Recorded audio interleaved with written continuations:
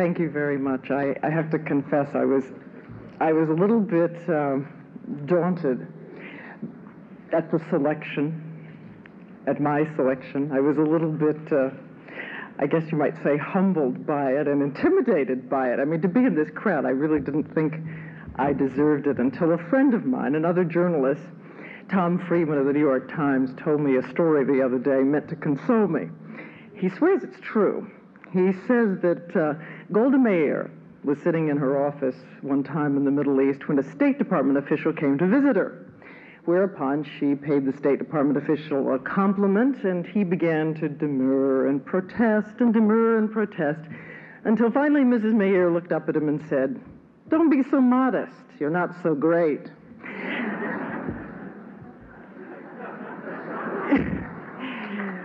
It keeps me in a proper state of modesty to look at the others and realize, by comparison, not so great. You find me, our lives intersect, at a very tender juncture. This is a most contemplative time for those of us on 60 Minutes.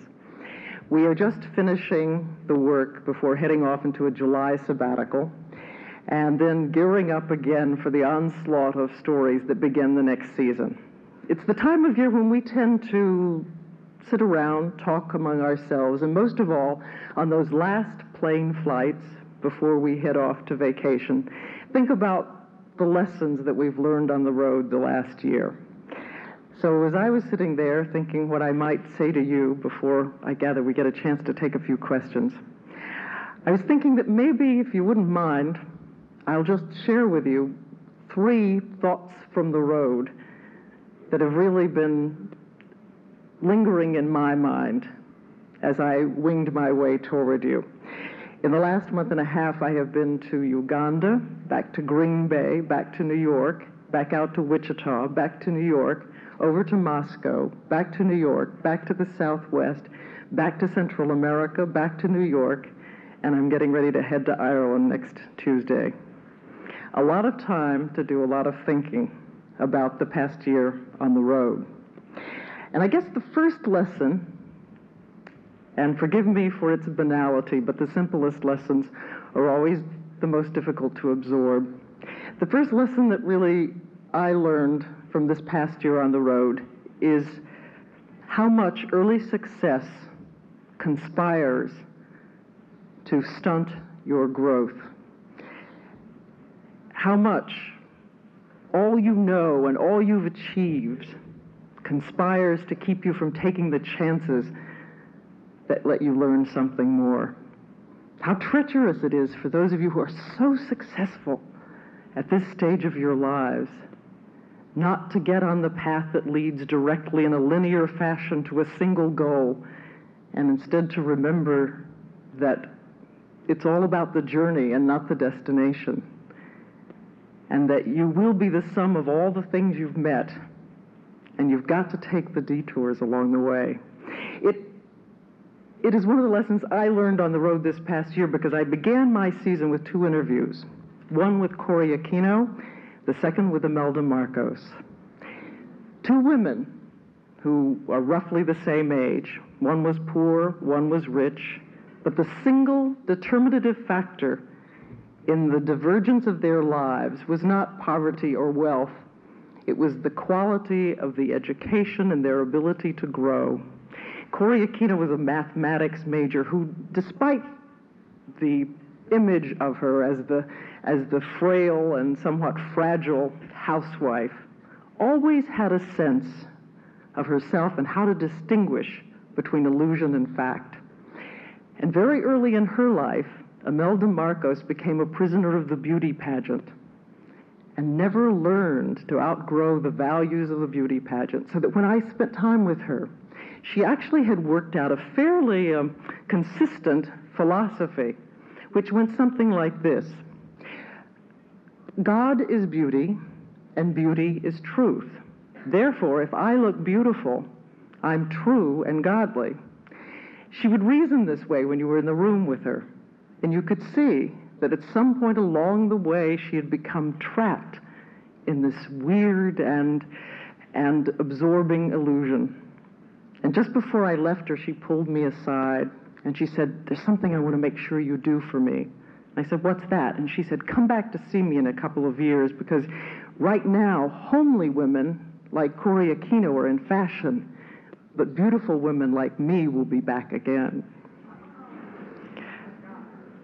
And the second lesson, I guess I learned most of all on this past year on the road, is a lesson I have to keep learning over and over again, which is the longer you do it, the less glamorous it gets. It occurred to me this past year, I thought I'd sort of seen the peak of lack of glamour when I worked on the morning news and used to get up every morning at 2:30 and stumble my way down the elevator, stagger my way out of the lobby into the street where the only other women working at that hour were...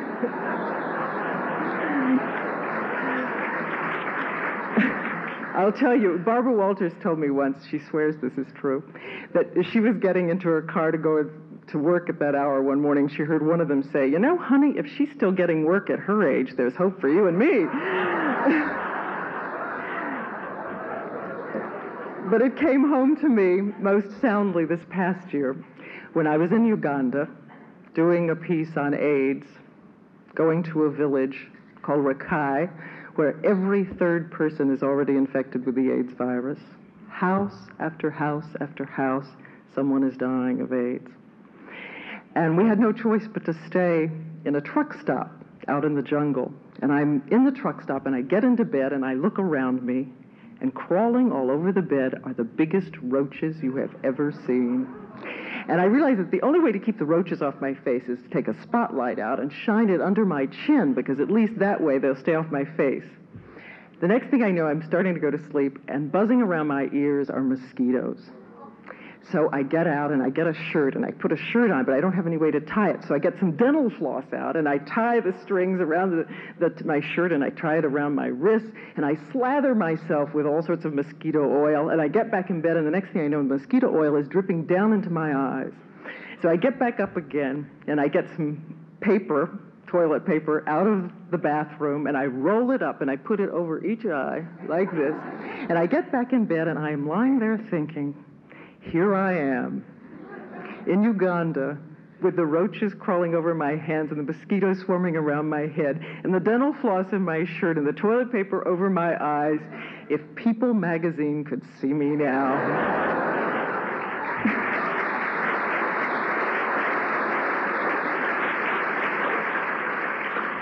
But the last lesson, back from the road of this past year on 60 Minutes, is that increasingly I find myself gravitating not toward the people who have changed the world, and we were talking earlier about Hyman Rickover, who absolutely changed the world, but toward the people who give everything, commit themselves with full passion in order to just change one life or two. As Edmund Burke used to say, if you would do good, you have to do it in minute particulars.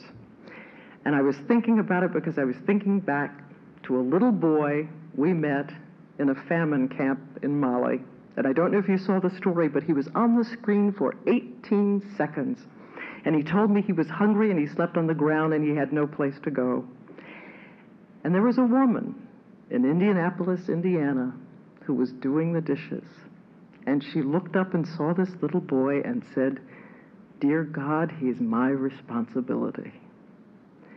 And it took her 6 months, her entire life savings, $2,000 worth of phone bills to Washington alone, calling the bureaucrats, hammering them, flying there, taking the picture of the little Mohammed with her and putting it on their desk and saying, when you tell me I can't do it, you are talking about a little boy who's starving.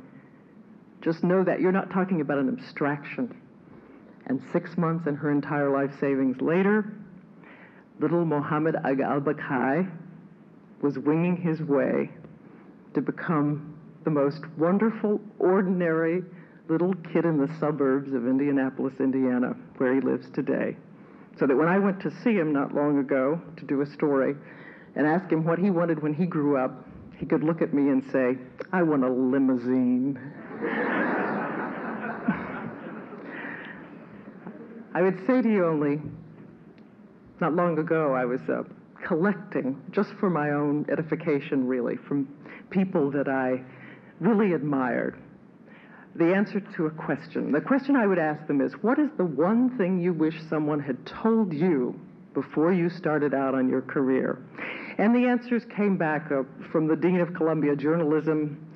I wish somebody had told me that when you go out in life, it's not who you know that counts, it's whom you know. From David Letterman came back the answer, I wish I had known complicated brain surgery procedures.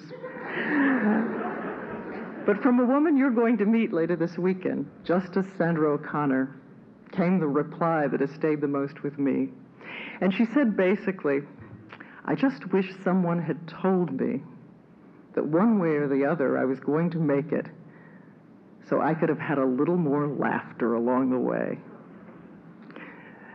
A few thoughts from the road, and a wish for all of you, a lot of laughter along the way.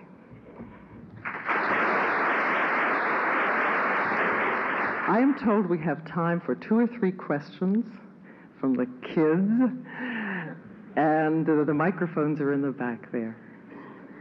If there's anybody who's just seized, if you want to know what Andy Rooney is really like, I'm not sure I'm going to answer it, but anything with that. Yes. I'm sort of blinded, so you'll have to speak. That's okay. My name is Nick Ormseth. I'm from Portland, Oregon.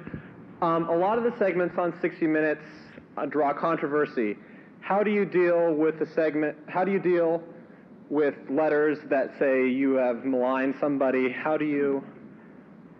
can you go on with your work and at the same time take it to heart and let it? Well, you know, we have an institutionalized mail segment at the end of 60 Minutes in which we tend to put the letters that are usually the most flaming and indignant. And we really see that as our opportunity to let all the people who felt the same way know that we got the message. My favorite letter, I have 2 favorite letters really. One is a little postcard that I got, and I like it the most because it really showed my vulnerability and, I guess, vanity. The first part of the postcard said, "Dear Miss Sawyer, I think you are the classiest looking woman on television." And I went, oh, yes, oh, more.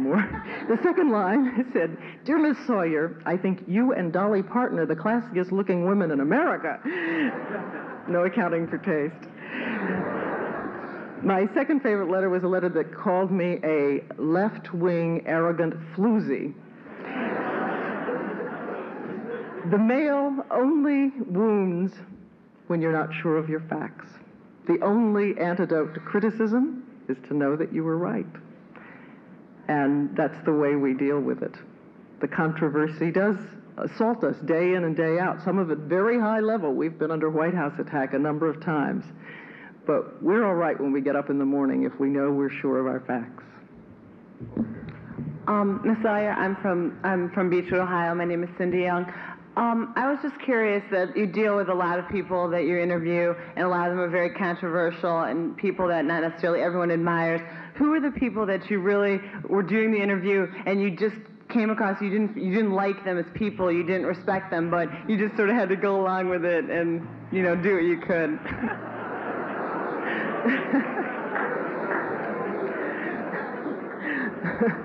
You work for Rona Barrett here? I mean, what is this? Oh, gee. Well, you know, there are people that you go into, not all the interviews are celebratory, so that you're not always surprised when you don't like someone in the middle of it. I'll tell you one of the interviews that I least liked, and I won't name a name, but it was an interview with a dancer, and I bet Suzanne is going to guess who it is.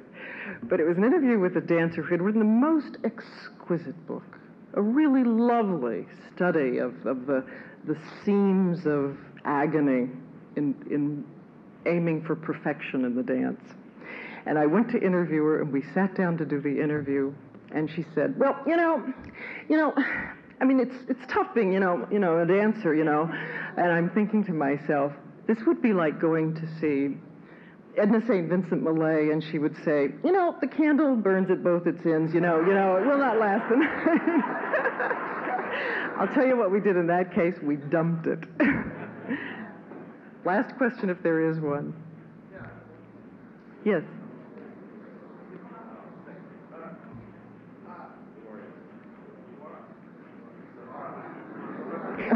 Hello. Oh, wow.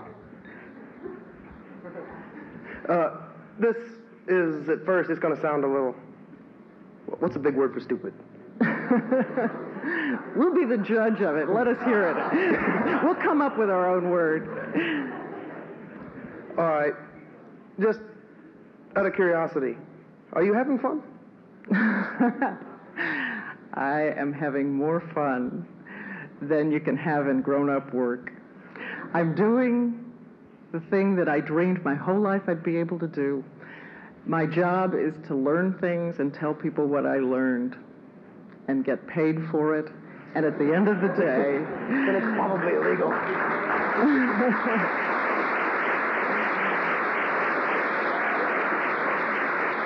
And I would only say it got me here, didn't it? Thank you.